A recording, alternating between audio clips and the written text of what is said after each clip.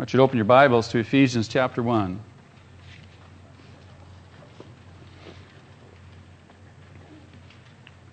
We're going to look tonight at the last portion of that one long sentence, beginning with verse 3 that extends through verse 14.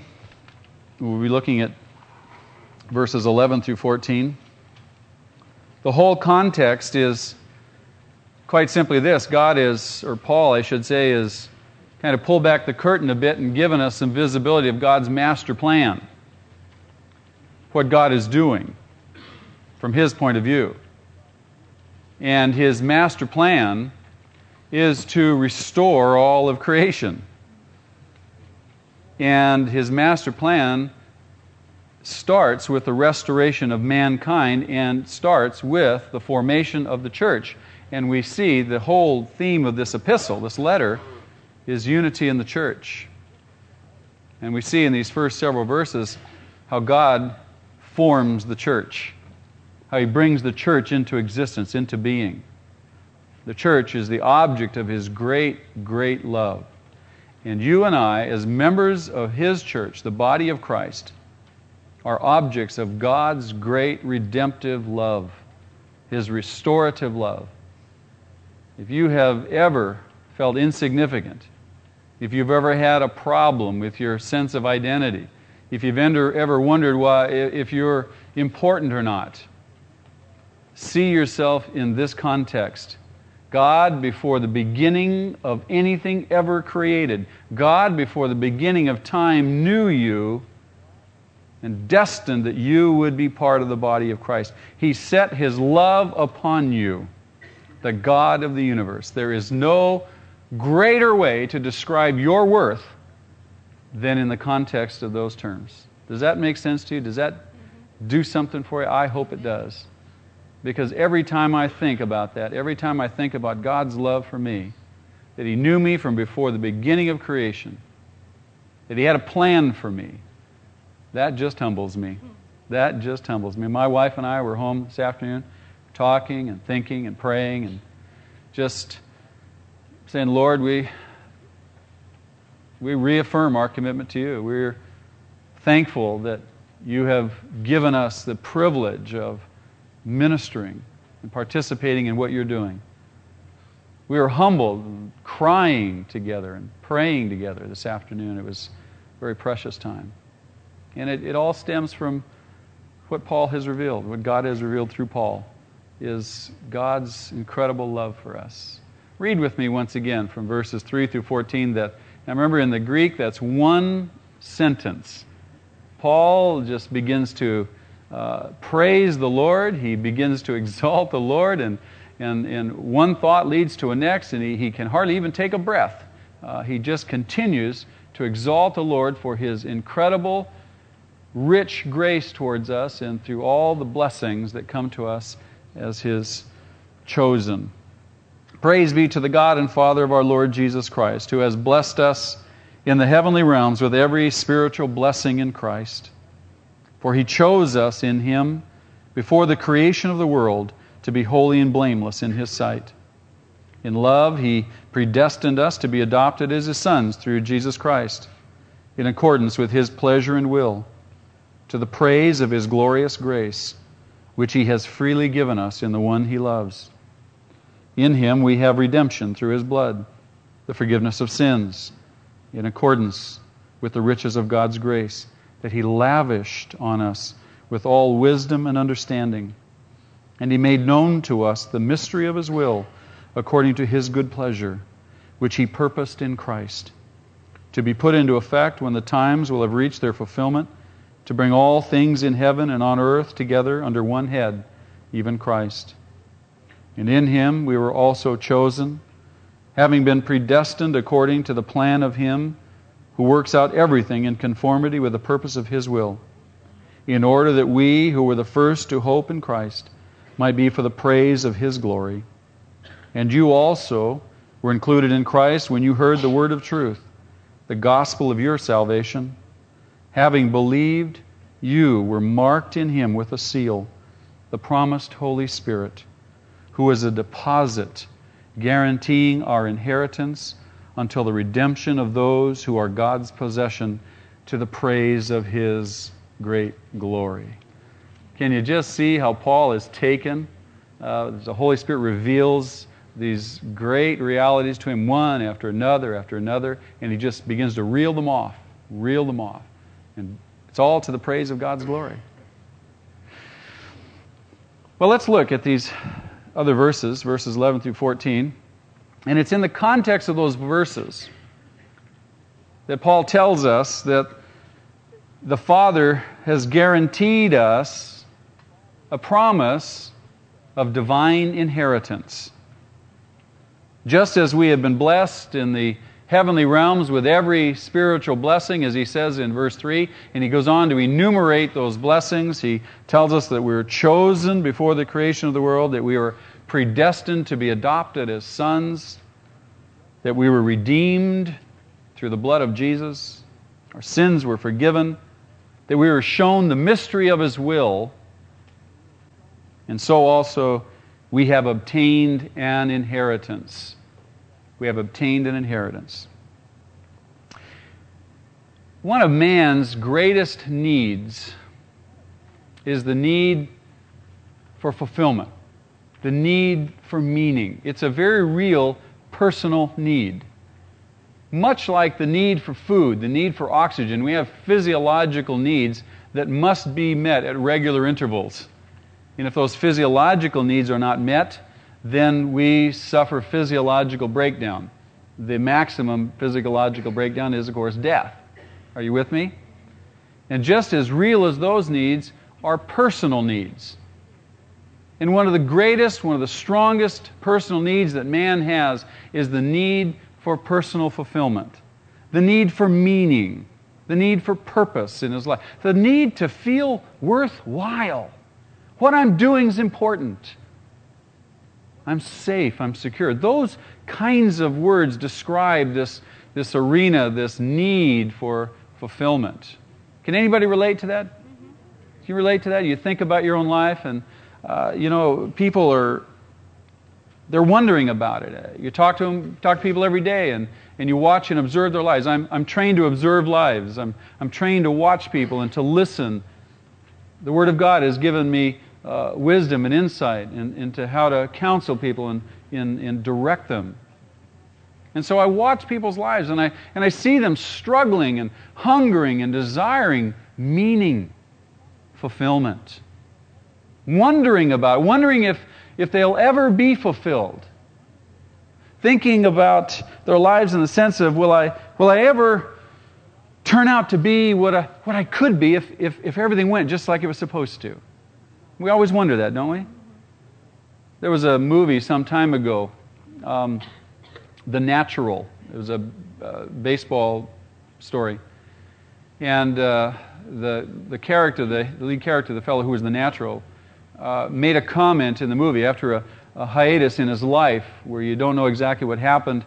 In the beginning of the movie, he starts out in just a promising career, looks great, he's headed for the big leagues and so forth, and then something happens, and then it picks up again toward midlife, and he makes this comment somewhere along the line in the middle of the film, and he says, life just doesn't turn out the way you wanted it to. Life's full of detours, isn't it? And so a lot of people are wondering, if things could go just right, could I be what I could be? Will I ever be fulfilled? Does life really have the potential to be wonderful, meaningful, fulfilling? People really struggle with those issues. And you look around and you see them struggling, though they may not admit it, they may not consciously be aware of it, they're wrestling because you see where they're investing their life. People are filling their life with stuff, filling their life with money. They are driven to have things, to make a statement that they're significant, they're important, their life is really fulfilled, they've reached their goals. They're searching after power, position, influence, fame, searching after fulfillment in, if I just got married, I'd be fulfilled. Now, there's nothing wrong with marriage, but an inordinate emphasis on it is wrong. And there are lots of people chasing after spouses, chasing after husband, chasing after wife, because somehow I'll be fulfilled. Or there are families who are desiring to have children, but for the wrong reason. There's an inordinate drive to have children because maybe in having the children we'll be fulfilled. Don't get me wrong, I love children.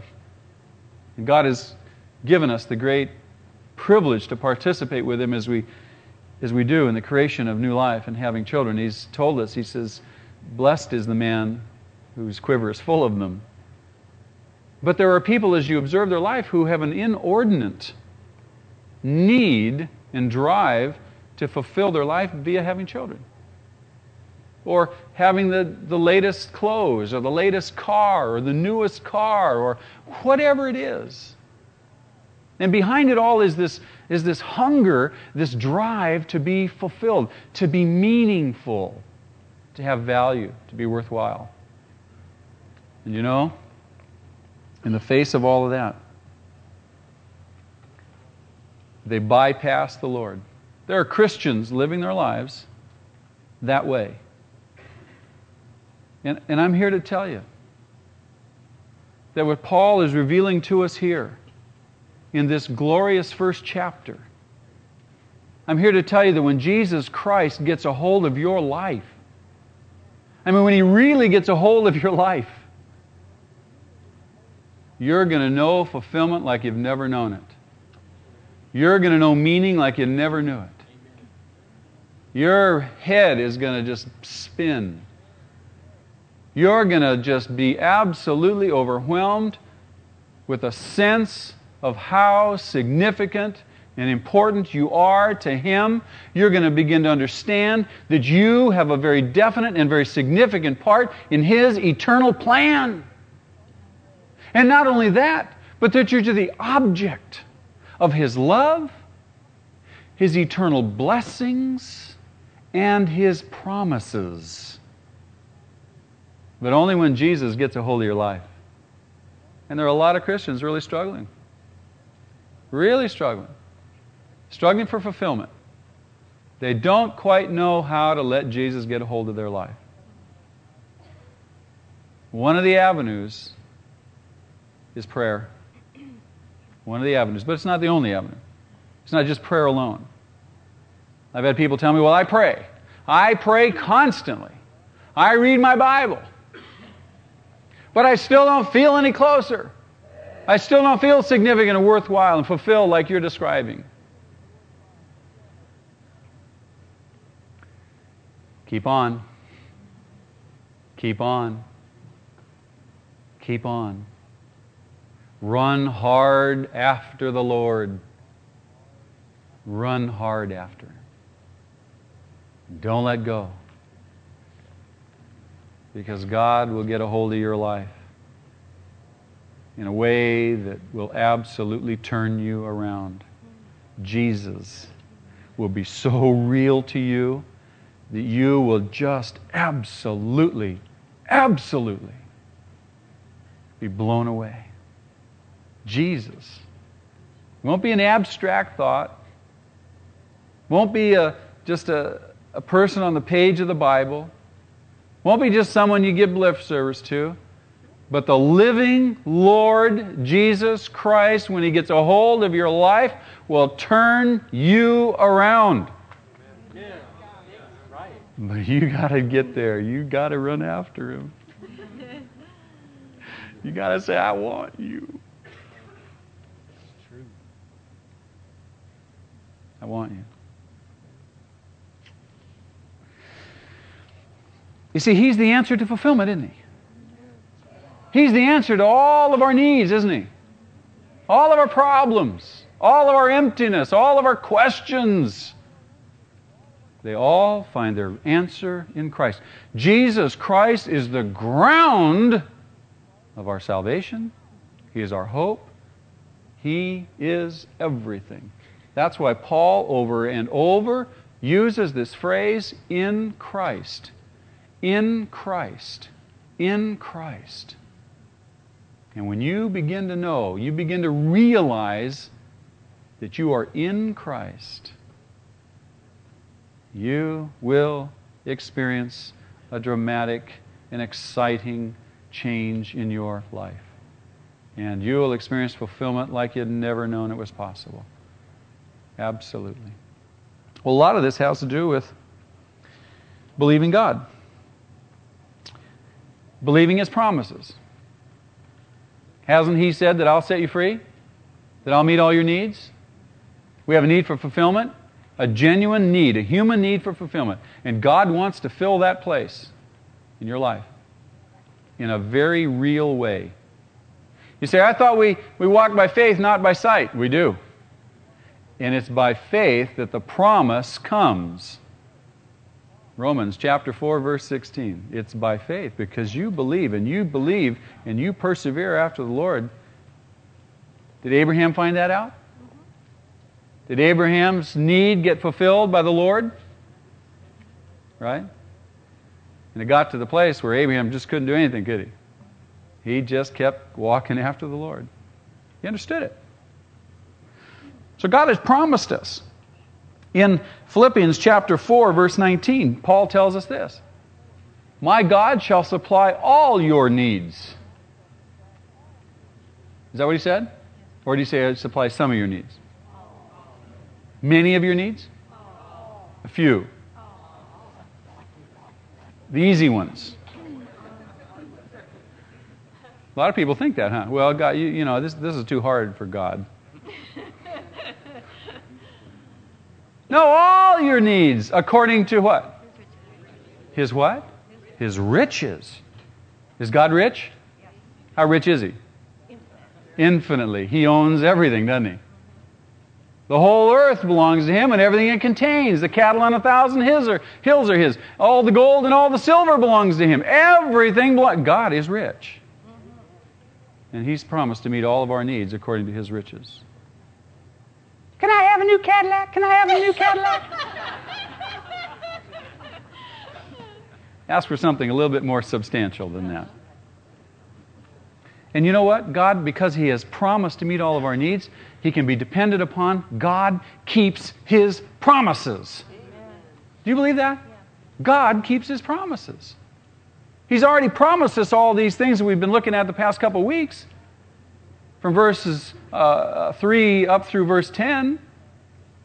He's promised us forgiveness of sins. He's promised that we're washed in His blood. He's promised to reveal His will to us. He's told us that He chose us before the creation of the world. Those are awesome realities. And He's promised us an inheritance. God keeps His word. He's not like us. Men break their word, do they not? We're conditioned to that, aren't we? Sure. Countries, nations make promises and break them, do they not? Politicians make promises and break them, do they not? Advertisers make promises and break them. Right?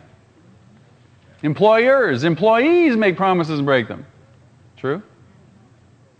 Husbands and wives make promises and break them, don't they?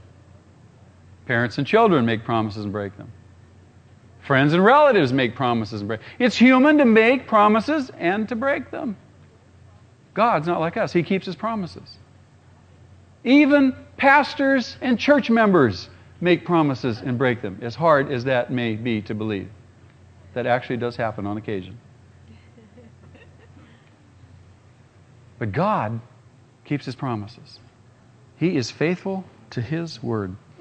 And we can be thankful to Him that every promise He makes, He keeps. Listen to 2 Corinthians chapter 1, verse 20. Paul writes this, in Christ we inherit every promise God ever made.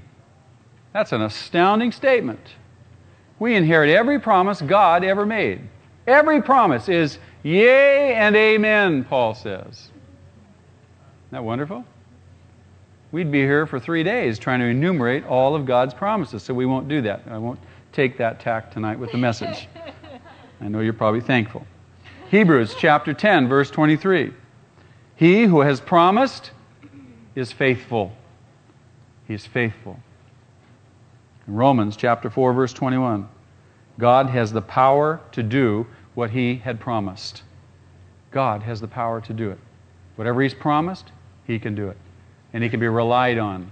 You can depend upon Him. In Titus chapter 1, verse 2, God doesn't lie. And His promises are from before the beginning of creation. That just overwhelms me. Every time I think of that, that absolutely overwhelms me.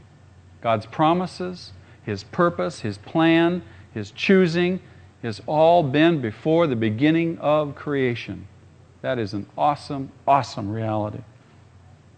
So God's Word is true. He can be trusted. He keeps His Word, keeps His promises. What about this promise of inheritance in verse 11? We're told by Paul in verse 11 that God has promised us a divine inheritance. Now, if you have a New International Version, the translation isn't quite clear, and let me explain to you. There's two ways that this passage can be translated. The verb in the New International Version says, "In Him we were also chosen." Were chosen. That's a passive verb. And the format, the syntax of that particular word is such that you can interpret it one of two ways. You could interpret it one way, as the interpreters have chosen to do it here. We have been chosen, or really we have been chosen as an inheritance. We are Christ's inheritance. And that's true. That's true linguistically. It is true theologically. We are Christ's inheritance. But there's another way to translate that passage, and it's an alternate translation, and you'll see it down in your notes. Not that we were chosen so much as an inheritance, but we have obtained an inheritance. I think that's a much better translation given the context of the passage, because the context of the passage speaks to us about the promises of God and what God has done towards us. And so I think that it's a much better translation, and if we read it that way, you'll see where he says, "In Him we have obtained an inheritance, having been predestined according to the plan of Him that works out everything in conformity with the purpose of His will." Let me just share a couple of things about this idea of this inheritance. To understand what he's talking about, you have to back up to verse 10. Last week, as we finished off our time, we looked at verse 10. Paul has said that God has revealed His will to us, the mystery of His will. Do you remember what the mystery of His will is that He's ultimately revealed to us?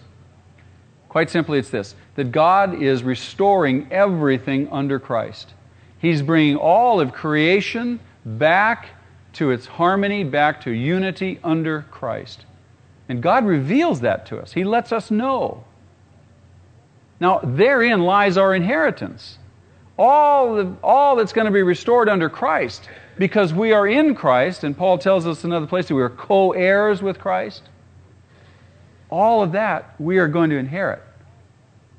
All of that. And so Paul goes on to tell us now that we've obtained this inheritance in verse 11. That inheritance, all that's going to be restored, starts with the church.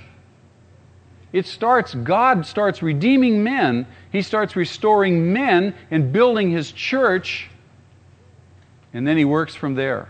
Do you see how significant and important the church is to God's overall plan? And Paul lets us know this because it's the church, those who are in Christ, who are the co-heirs, who are going to inherit all that God restores and puts in subjection to Christ. That's incredible, isn't it? That's mind-blowing. We're going to rule creation with Christ. We're going to reign with Christ. That takes my breath away. The very thought, I'm not ready. I can barely rule my checkbook. That takes my breath away. I'm going to rule with Christ. I'm going to rule over angels and rule over the world. too much, isn't it? But you see, it starts with the church. God is quite simply saying that men must be Christians. He's making Christians. He's restoring men. He's regenerating men and making them a special kind of a person, a special kind of a being called a Christian. And it's only the Christian that's in Christ, and it's only the Christian that has this inheritance.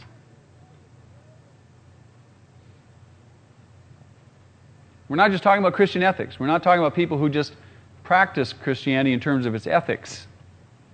We're talking about people who have been regenerated, who have been born again, who are brand new creatures inside. And it's these people who are going to participate in this great inheritance that God has in store, that's reserved in heaven for us. Very important to know that. Very important to understand that. And Paul points to that in the next couple of verses, in verses 12 and 13. You notice there's a switch in pronouns. In verse 12, he uses the pronoun we, and then in verse 13, he switches and uses the pronoun you. He says, we also, and then it says you in the next verse. Do you see that? You also. And what he's just pointing to is the we refers to the Jews. We Jews were predestined. We Jews also participate in this. And you also, the church at Ephesus and all the churches in Asia Minor that this letter went to, we're not made up of Jews, they were made up of Gentiles. If you know anything about the history of the Jew and Gentile relationship, boy, there was a wall right between them. These people needed to be reconciled. The Jews were prideful. They looked on the Gentiles as dogs. The Gentiles, and especially in person of the Greek, they looked on the Jews as being barbarians. The Greeks were proud of their philosophical heritage. They had Aristotle and Plato, Socrates. And so they looked at everybody else and the Jews as barbarians. They weren't the great thinkers that the Greeks were. And so you see this incredible wall. And it's God's job to break down this wall of partition between man so that both Jew and Gentile alike can make up the church. And the Jew and the Gentile alike is a picture of mankind being restored. Do you remember we saw last week in Revelation chapter 5? Verses 9 and 10, God, Christ, is being praised in heaven because He has purchased by His blood men from every tongue, every nation, every people to be a special and holy people to God, a priesthood to God. Remember that? That's what He's doing. That's what God's doing. And Paul gives us visibility to this. Who's going to create this great inheritance? It doesn't depend on your background. It doesn't depend upon your religious affiliation. It doesn't depend upon how much money you got. What Paul is telling us, that God is redeeming men from every nation and every tongue, everywhere. God is not discriminating. And He's redeeming. And He's building His church, and it's His church that's going to inherit this eternal inheritance. Then he goes on to tell us, gives us two perspectives of this inheritance. He gives us God's perspective on one hand, and then he gives us a human perspective of just how we enter into this inheritance. I want to point these out because they're important. He tells us in verse 11 and verse 12, there are three things from God's point of view. Now remember, he's describing our inheritance and how we gain it, how we enter it from His point of view. Three elements. The first one is predestination. We've been predestined. Now remember, this is from God's point of view. Before the beginning of the world, before the beginning of time, we've been predestined. The second element has to do with His power. And the third element has to do with His preeminence. We've been predestined. As Christians, we are what we are because of how God has chosen to make us. That's it. We are who we are and what we are because of what God and how God has chosen to make us. That's just quite simply the predestination. Remember, this is from God's point of view. It's not from our point of view. He goes on and he says in verse 11 that God is working, that He works this according to His good pleasure. You see that? God works. The Greek word behind that English word work is the word energao, which means energize. God is energizing. He has a plan, and He energizes His plan. Whatever He thinks up, He energizes it. He makes it happen. God is working, Paul says in that passage. Listen to this. According to the plan of Him who works out everything in conformity with the purpose of His will. He's working. He's predestined, and He's working out His plan. In Philippians chapter 1, verse 6, Paul says this. He says, I am confident of this one thing, that He who has begun a good work in you will bring it to completion. He who is energizing you will continue to energize you to the point of completion. Isn't that great? Isn't that nice to know?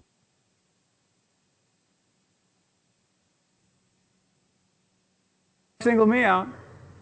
I'm sure glad He did. Amen. I'm sure glad He's chosen to reveal His will to me, to tell me what He's up to, tell me what He's doing. I get to cooperate. I get to participate. I get to rejoice along the way. And I get to experience fulfillment. I get to experience meaning and purpose in my life that has eternal significance and value. It's not just going to pass off of this world. I'm involved in things that are going to last for eternity, forever. God has put them into my hands, and I get to participate with Him. Beloved, there isn't anything more exciting than that. There isn't anything more fulfilling than that. The last thing he talks about is preeminence in verse 12. Why is God predestined? Why is He working according to His power? Why is He energizing His plan? He tells us, to the praise of His glory. To the praise of His glory. Nobody else's. God desires creatures, listen to this, God desires creatures that proclaim and display His glory. And you know what? To get those creatures, He has to remake us. He's got to recreate us. Before He did we proclaim His glory? No. Did we display it? Hardly. And there's some situations in which even after we're recreated, we don't exactly proclaim His glory, nor do we display it. All the more reason why we need to get serious about who He is and what He's doing. He desires His creation to bring Him glory, to reflect glory back to Him, as Christ did. And we press on to that goal. We strive for excellence toward that goal. Lord, I want my life to bring You glory today. I set my will to that purpose, to bring You glory, to the praise of Your glory. And sometimes it takes a real kick in the pants to get us moving, doesn't it? Because we so often are so inward-looking, so selfish. We don't understand how rich and how wonderful He is and how deserving He is to receive glory from us. We don't understand it. We don't have a grasp of it, a sufficient enough grasp. Salvation is always presented in the Scriptures from God's side. As you read the Scriptures, you look at it, you see, salvation is always presented from His side. He's always reaching out. He's always initiating. He's always working. It's in the Old Testament and the New Testament. You know why that is? Quite simply, in order that He receives full credit. Is that an okay thing? Can God get all the credit? Oh, yeah. We nod our head and we say, yeah, that's good. But sometimes we have a difficult time with that. We think, is God on some kind of ego trip? I mean, He's got to have all this glory? What's the deal? We have a difficult time with Him having all the glory. Now, we may not cognitively think that way, but down deep inside, some of us really struggle with that. And certainly the people in the world do. But God is deserving, isn't He? He's deserving. Mankind, beloved, when we look with that kind of an attitude, that just reflects that we are so humanly oriented that we project onto Him our own human limitations. We look at people who seem to be striving for glory and we put them down, don't we? We say, oh, look at that guy. He's just a show-off. He's boasting. He's trying to he's hogging all the glory. We call him in the basketball court, he's a gunner. Look at that guy gun. You know, it's a derisive kind of attitude. And we think, well, God wants all His glory. You know, is there something wrong with Him? No. We just don't understand His majesty. We don't understand His beauty. We don't understand His precious, wonderful, glorious nature. We don't understand Him. If we did, if we'd have just an inkling, we'd be on our face the whole time here. I mean, we'd be on our face. When the worship team would come back, we would say, oh, God, God. And we'd be singing out to Him. We'd be blasting our lungs to Him. You ever go to an athletic contest and get excited? I went to a Laker game a few weeks ago. Watched the Lakers lose to Detroit. Last 15 seconds, they lost the game. The whole forum was going nuts, screaming, going crazy. When Kareem would make a skyhook, the whole place went bananas. And I thought, why can't we do this in church? Why can't we do this? I mean, why can't we just say, God, hallelujah!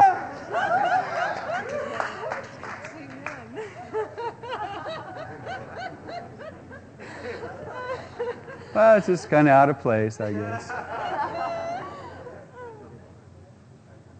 Kind of out of place. Men seek glory for their own sinful, selfish motives, don't they? Men don't deserve glory. What do they deserve? Condemnation. We deserve hell. You say, wait a minute. That's a little strong, don't you think? No, that's what the Bible says. We deserve hell. You say, well, I don't run around looking for glory. I don't run around looking for recognition. Oh? You ever have your feelings hurt when someone doesn't notice you? Let's say you've been involved in ministry and you've been serving faithfully. Woo, you've been there. You've been doing your best. You've been putting in the time, putting in the effort, the energy. You've been pouring it out in God's service. And no one notices. How do you feel? You find yourself getting a little resentful? A little bitter? A little judgmental of others who may be getting a little recognition and you're not getting it? Oh, that tells you something, doesn't it? What are you looking for? Glory. What ought to be your attitude? Lord, I sure want it, but I don't need it. Lord, I admit I want it. Forgive me. But I fully admit I don't need it. All I need is you. And what you choose to provide for me at any given moment. Lord, forgive me for my attitude. Would you agree with me? Would you really? Some would take issue with me, I know. But I think that's the truth.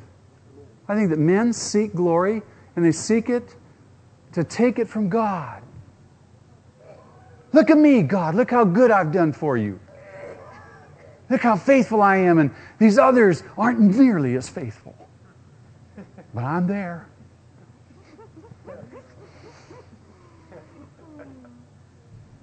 How much more wonderful it would be when we're tempted to think that and to strive that way, that we would say, Lord, thank you that no one's recognizing.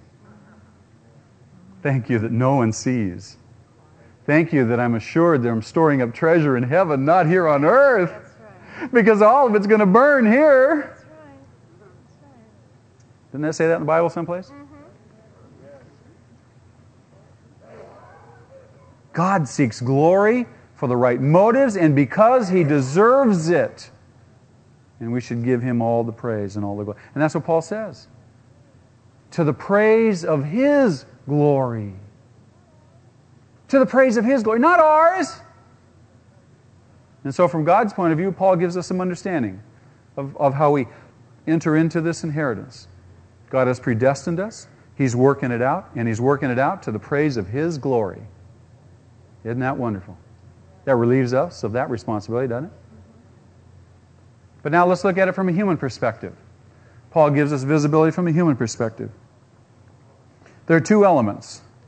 He says this in verse 12, in order that we, who were the first to hope in Christ, might for the praise of His glory, and you also were included in Christ when you heard the word of truth. So hearing is important from a human perspective. The gospel of your salvation, and having believed. Two key elements, hearing and believing from a human perspective. From our point of view, we heard and we believed. Now, there's always a tension between God's sovereignty and man's will. We've talked about this. In fact, I gave you a word to describe those two complementary truths that are irreconcilable. That word is antinomy. And by the way, I need to say something too. There are some people who, every issue they can't reconcile in the Bible, they're labeling an antinomy. Not everything is an antinomy. Just amazing. Never thought that would happen, but whatever can happen will happen, it's obvious. Not every difficult issue is an antinomy, just only some. And this one issue, God's sovereignty and man's responsibility, man's will, is an antinomous issue. You cannot resolve it. You've got to live in the tension of it. On the one hand, Paul has given us God's point of view. We've been predestined. But on the other hand, Paul says, you believed when you heard. He shows us our part, our responsibility. Both of them are there in that passage. We inherit this great inheritance because God has predestined that we should, but we participate. We believed. And it's incumbent upon us to believe, isn't it? Yes, absolutely. I heard an interesting illustration of this dilemma, which was maybe helpful to you. This dilemma of antinomy. Imagine, if you will, on your way to heaven, you see this sign on the front door of heaven. And it says, whoever will may come. Okay? And so you enter in. And then you get on the inside of heaven and you close the door and you look back at the door. And on the back side of the door is printed, chosen from before the beginning of creation. You see them both. That really helped me. You see, from our point of view, we have a responsibility. From our point of view, we've got to hear the gospel. From our point of view, the gospel must be preached. From our point of view, we've got to hear it. You've got to believe it. But from God's point of view, He's chosen. And you can't reconcile the two. You can't reconcile them. Faith is man's response. Faith is man's response to God's elective purpose. God's choice of man is election. And man's choice of God is faith. Complex. But that's what the Bible's been teaching us. In election, God gives His promises, and by faith, man receives them. Romans 4:16, the promise comes by faith. It's realized by faith as we trust God. Let me conclude. I want to share with you about this idea of how we can be confident, how we can be sure that we have an inheritance. Paul says, having believed, you were marked in Him with a seal, the promised Holy Spirit, who is a deposit guaranteeing our inheritance until the redemption of those who are God's possession to the praise of His glory. How can we be sure? How can we be sure we have this inheritance? We're looking all the time for assurances, aren't we? I mean, when you buy something, you want a guarantee. You buy a refrigerator, would you buy it without a guarantee? No. You buy a car, would you buy it without a guarantee? No. We want warranties, guarantees. We want bonds. We're surety bonds. We demand people take oaths. We have a basic insecurity about things. You know that? God understands that. And so He gives us a guarantee. He seals us in the Holy Spirit. Do you know what it means to be sealed in the Holy Spirit? 4 things. 4 things. The whole idea of sealing, Paul picks up. It was an ancient Near Eastern practice. Most of you are probably familiar with it. On an important document that a king or one of the nobles of a country or a government would dispense, this document, in order for it to be authentic or authoritative, had to be sealed. And so they would, as they finish the document and they fold it up or they roll it up, they would pour some hot wax on the edge, and then they would press what they would call a signet ring into the wax, and that would be a seal. And that sealed that document. It made that document authoritative. It made it authentic. It made the document secure. And so Paul picks up this language of sealing, and he applies it to what God does. When you become a Christian, God puts His Holy Spirit in us and seals us. Seals us. Let me give you 4 words or 4 elements that a sealing signifies. The first one, it's a sign of security. A sign of security. Remember when Daniel was thrown in the lion's den? If you read the account, the stone was rolled over the opening to the den, and it was sealed with the seal of the king. No one could open that lion's den. No one. And if you did, you were in big trouble. It was sealed with the seal of the king. It was secure. It was inviolable. You couldn't violate that seal. You remember when Jesus was entombed? And the Pharisees went, the Jewish leaders went to the Roman government and said, we're afraid they're going to steal the body, so you secure the tomb, put a guard there. And so they rolled the stone, and then they sealed the tomb with the seal of Rome. Nobody but a higher power than the Roman government could open that tomb. And by the way, a higher power did open that tomb. But you see, the seal meant security. It meant inviolability. You couldn't violate that. And for us, when we understand sealing, we're secure. We've been sealed. We're inviolable with God. Isn't that a beautiful picture? We're infinitely sealed by the Holy Spirit. The second element is this seal is a sign of authenticity. The person who has been sealed by the Holy Spirit, in effect, God says, this one is an authentic child of mine, and this one is an authentic member of my kingdom. They're authenticated by the seal of the Holy Spirit. Another sign is the sign of ownership. Jeremiah chapter 32. Jeremiah buys a piece of land and goes through this deal and then has the deed sealed. And it showed that Jeremiah was the legal owner now. And we're sealed and we belong to God. Paul writes in 1 Corinthians 6:20, he says, we've been purchased with a price. We're not our own anymore. We belong to Him. We've been sealed. And the fourth element is authority. We have authority. We have authority from God. When there was a document that was sealed by the king, it demonstrated that the one who possessed that document had the authority to carry out that which the document spoke to. We have been sealed by the Holy Spirit. We have authority by that same Spirit, the authority of God. We have the authority to preach the Word. We have the authority to defend the Word.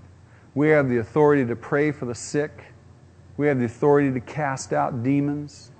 We have the authority to raise the dead. That's pretty awesome authority. Would you agree with me? How do we get all this? We've been sealed. And this sealing is an indication of those four elements. You say, well, I understand what you're saying, but how can I feel secure? because the Holy Spirit who lives in you, Paul says in Romans chapter 8, testifies with your spirit. He confirms this to you. He lets you know. As you read this, you gain some understanding, but He lets you know. And Paul says He's our guarantee. He's our deposit. The Greek word is arabon. He's our down payment. Not only are we sealed, but He is our down payment. Him, the Spirit of God. That word also has been translated engagement ring. It's the same word to describe an engagement ring. He's our engagement ring. We're the bride of Christ. Isn't that a beautiful picture? He's not only our deposit, He's our engagement ring. And one day there's going to be a marriage feast, a wedding, the church and the Lamb, the marriage feast of the Lamb. And the Holy Spirit is the wedding ring. It's the engagement ring that guarantees that we will be in that wedding. And the bride of Christ will never be neglected and never be forsaken. Beloved, we have an inheritance. It is unfading and reserved in heaven for us. And Paul concludes and he says, to the praise of His glory. Amen? Let's pray.